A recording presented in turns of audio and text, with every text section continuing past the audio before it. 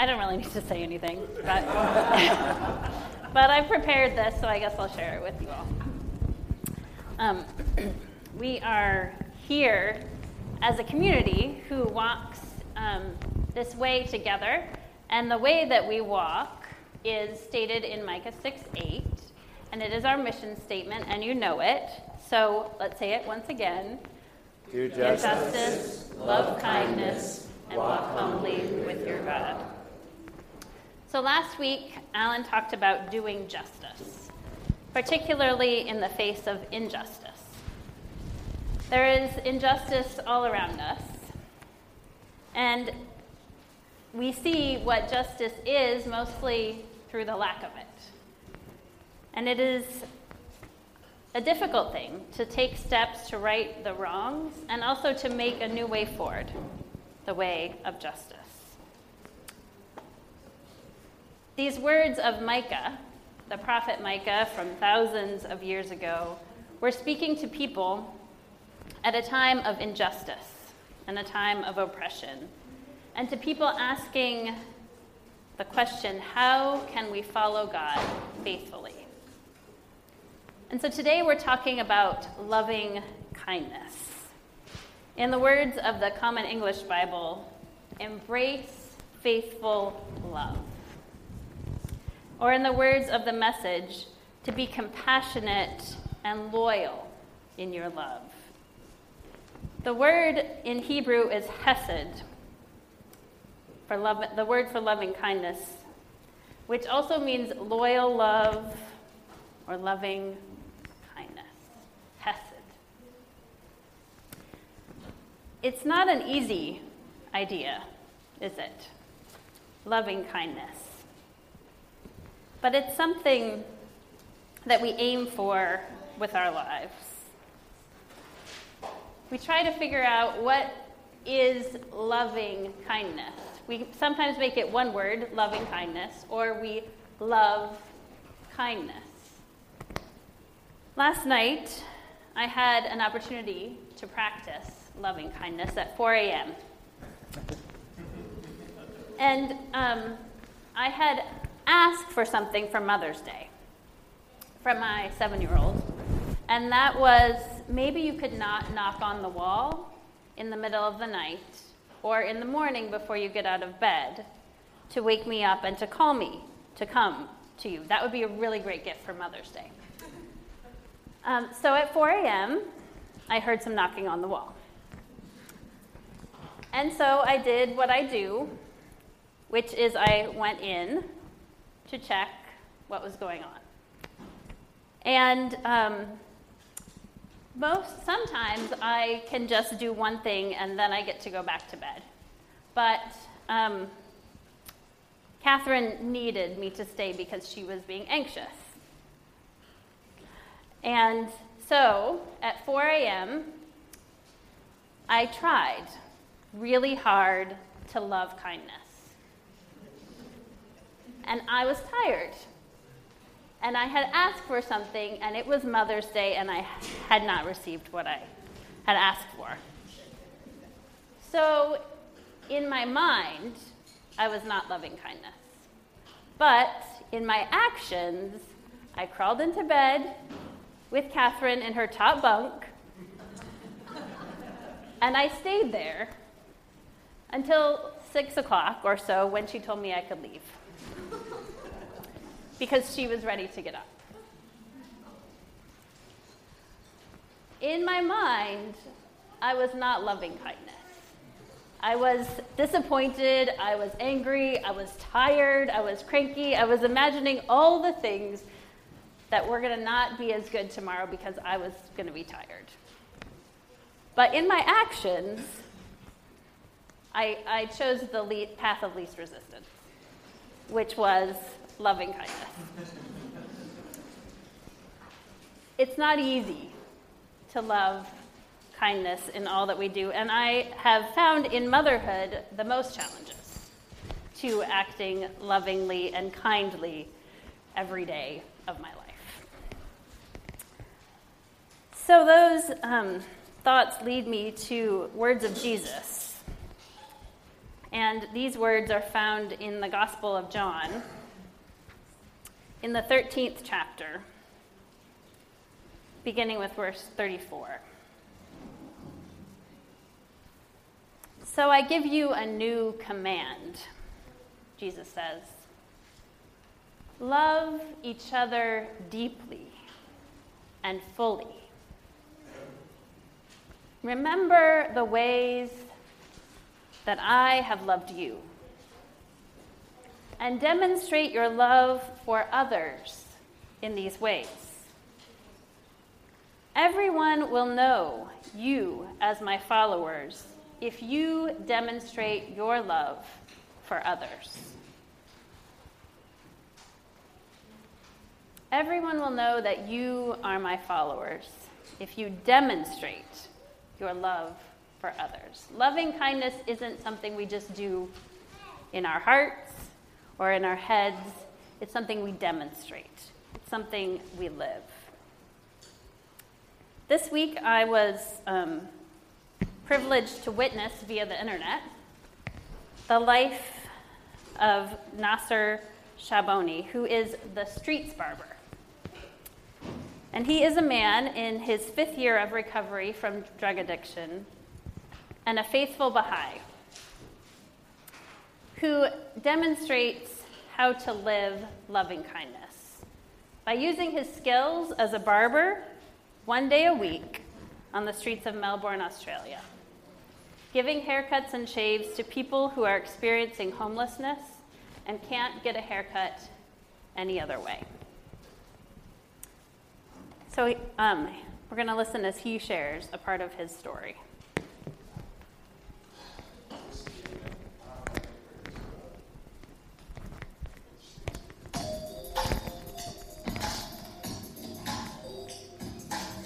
What I'm doing on the streets now is my way of giving back.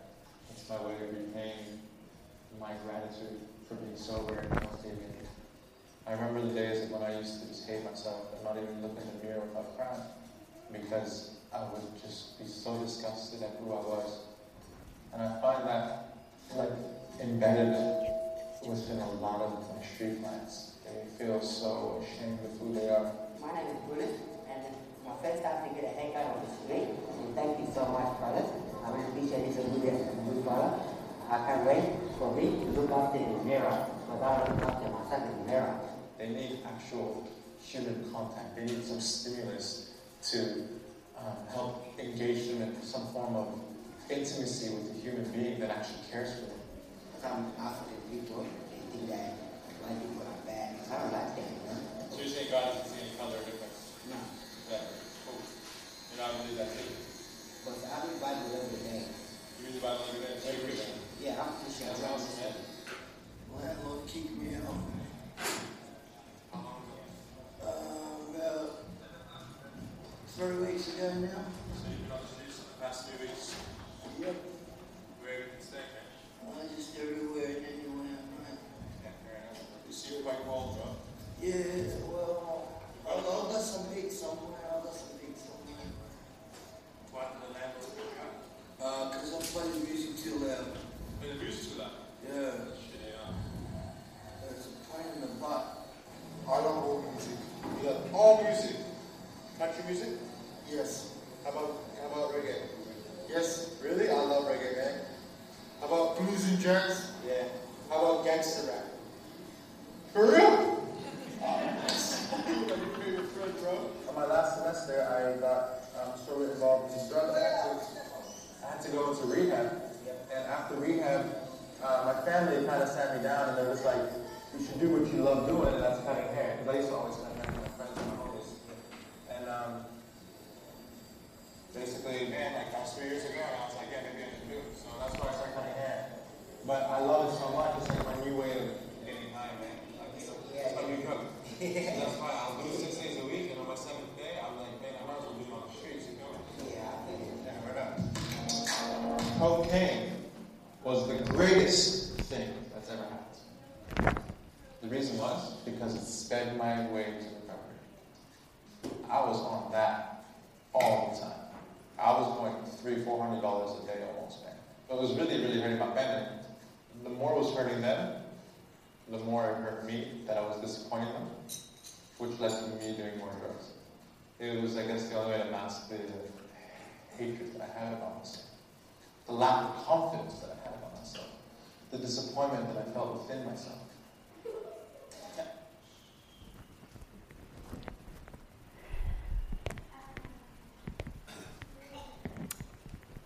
Nasser lives loving kindness. He takes his passion and his skills for the sake of others. And he came to do that because he came to love himself. He came to understand that he was loved. And then to share that gift of love with others. What would it look like for you, for me, to take your skills and passions and share them with such intentional loving kindness? Maybe not intentionally all day, every seventh day, but in some way that your life is wrapped around this intention of sharing loving kindness. What a gift that is to give. Last week, Alan shared this quote from Pema Chodron. How did I get so lucky to have my heart awakened to others and their suffering?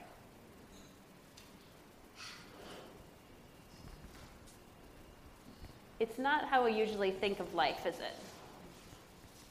How did we get so lucky to be open to the suffering of others? And in the opposite of that, if we are not open to the suffering of others, what a loss that is. What are we missing out on when we are not open to the suffering of others? Loving kindness is a major tenet of Buddhism, which is called metta. And the Center for Contemplative Mind in Society explains it this way. Loving kindness, or metta, as it is called in the Pali language, is unconditional, inclusive love, a love with wisdom. It has no conditions. It does not depend on whether one deserves it or not. It is not restricted to friends and family. It extends out from personal categories to include all loving beings. There are no expectations of anything in return. This is the ideal, pure love which everyone has in potential. We begin with loving ourselves, for unless we have a measure of this unconditional love and acceptance for ourselves, it is difficult to extend it to others. Then we include others who are special to us, and ultimately all living things. Gradually, both the visualization and meditation phrases blend into actual experience, the feeling of loving kindness. It's an intentional meditation, loving kindness.